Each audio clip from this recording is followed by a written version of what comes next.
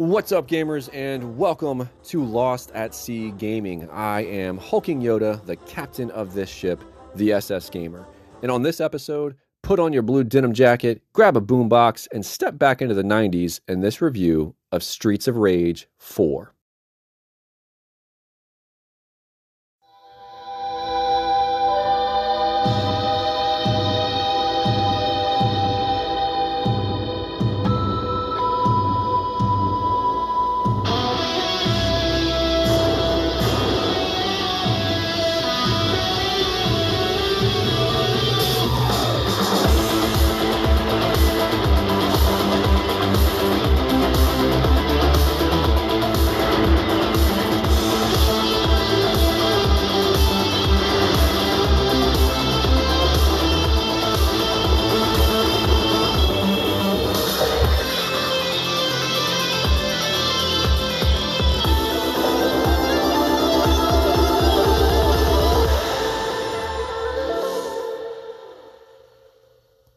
So before we go into the story of the game, let's check out a few interesting facts about the game and its developer in the breakdown. Gamers, Streets of Rage 4 is published by Dotemu and developed by Lizard Cube. Very interesting names there. These guys ultimately approached Sega about developing a sequel in the series of Streets of Rage, and Sega agreed and licensed the series out to them and gave them that trust that they were going to put out a quality product in the series. Core development of the team is consistent of 5 people. So very, very small team of developers here working on this title. Thought that was very interesting. Just basically fans of the series that got together and approached Sega with an idea. And here they are. Now let's go check out and see what the details are in the story.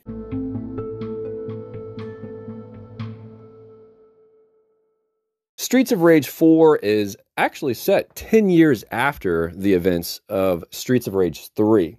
So it is a direct sequel to that last entry in this storied series.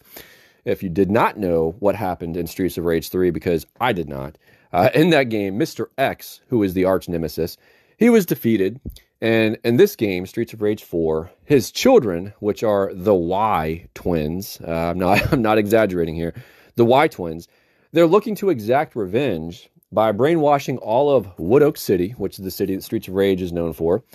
They're trying to brainwash the city with music that they have that's going to be blaring throughout the whole city with these giant speakers that they've set up throughout key points in the city to make sure it reaches everyone.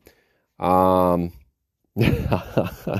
can't help but laugh, guys, because it's so crazy, but it's true. This is the story and the premise of this game. The Y twins are out for revenge on those who defeated their father, so they're going to brainwash Wood Oak City with music.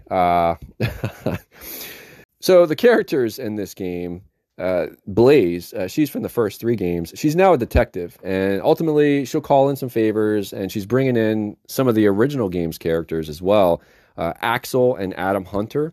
And this game brings in new characters in the form of Cherry, who actually is Adam's daughter, and Floyd Aralia, who is a cybernetically enhanced apprentice of character Dr. Zahn, who Streets of Rage fans, you will remember him as a character who debuted, a cyborg character in and of himself, who debuted in Streets of Rage 3 as well.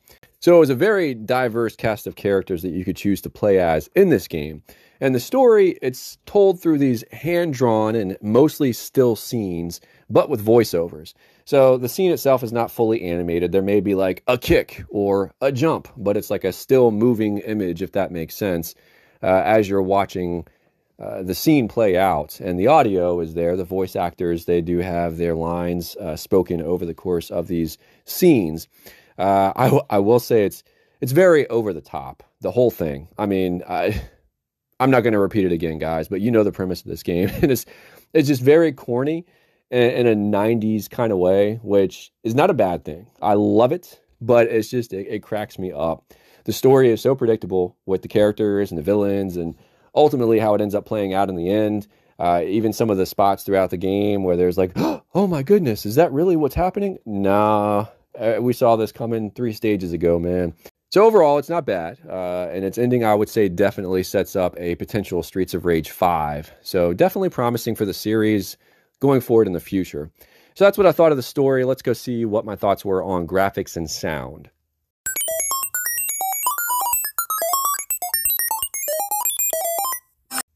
Starting with the graphics, I thought that the graphics were actually really good. The character models were great hand-drawn characters that just really popped, and they were really bright and shiny and just looked really good.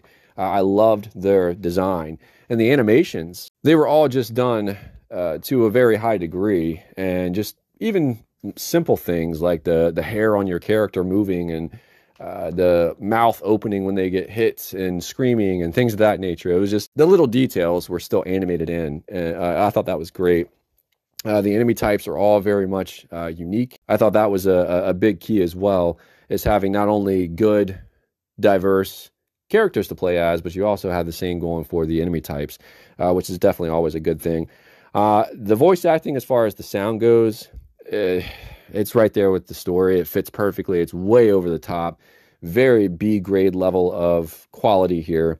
The music is pure 90s, corny, like, oh my God, we're watching like a B-movie, action movie from the late 80s, early 90s here.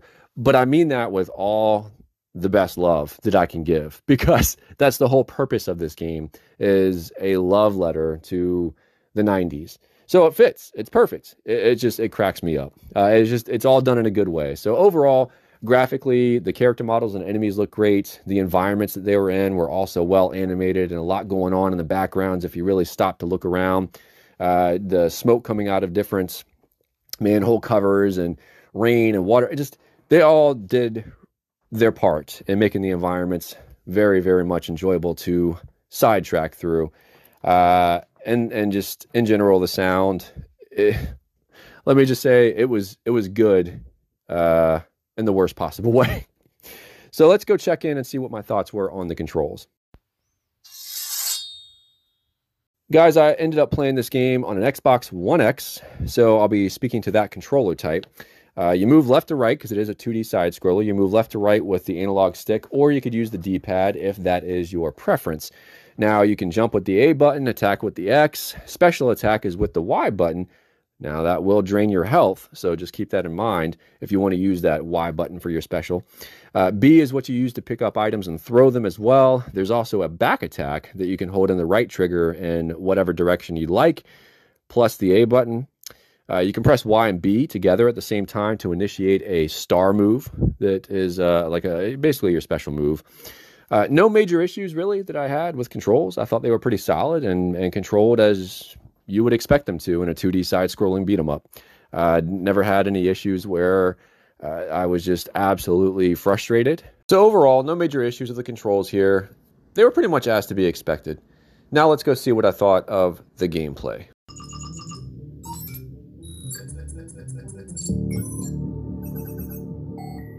As mentioned, gamers, this is a 2D side-scrolling beat-em-up if you did not already know before this review. The game consists of 12 stages that you're going to play through, and you're going to work your way through those 12 stages, fighting off varying types of enemies across Wood Oak City. Now, you do have an option to switch characters before the start of every stage, which I thought was pretty cool. They gave you that option that, say you play through a stage as Axel, and you just really hate it. So at that point, you can switch and play as Cherry. And if you hate her, you can continue to switch out as much as you like between the available characters that are there for you. So ultimately, thought that was really good as an option. Most stages, I will say, end with a boss fight. Not all of them now, but most of them, you will be expecting a boss fight at the end. And those bosses, I really didn't think they were overly annoying, but I felt they were right there on that cusp of being annoying, if that makes sense. I could see... I played the game co-op with my wife and son, and I could see this being very frustrating from a single-player standpoint in some of these boss fights. And there was another option in the game as far as kind of a customizable piece, I guess, if you will, or a personalization of the game. And the fact that, and I thought it was pretty cool, you could actually customize or choose the type of icon that you wanted your power-ups to be. So say you pick up food icons to replenish your health, right? You could choose what icon you wanted to pick up, whether it be pizza or ramen noodles in a bowl or a turkey. You could choose those different icons. So I thought that was pretty fun. Me and my wife and son had fun playing or choosing and deciding which one we wanted to use at different points, just to kind of mix the gameplay up a little bit. So overall, just very basic here, guys. Just a 2D side-scrolling beat 'em up in the classic traditional vein of those arcade games and old school console games as well. So if you're looking for what you got in the past in Streets of Rage, you would not be disappointed here. So let's go check out the ship's chronometer to see how long it took me to play through the game via co-op, as well as how long it may take you to play through the game, depending on our difference in play style.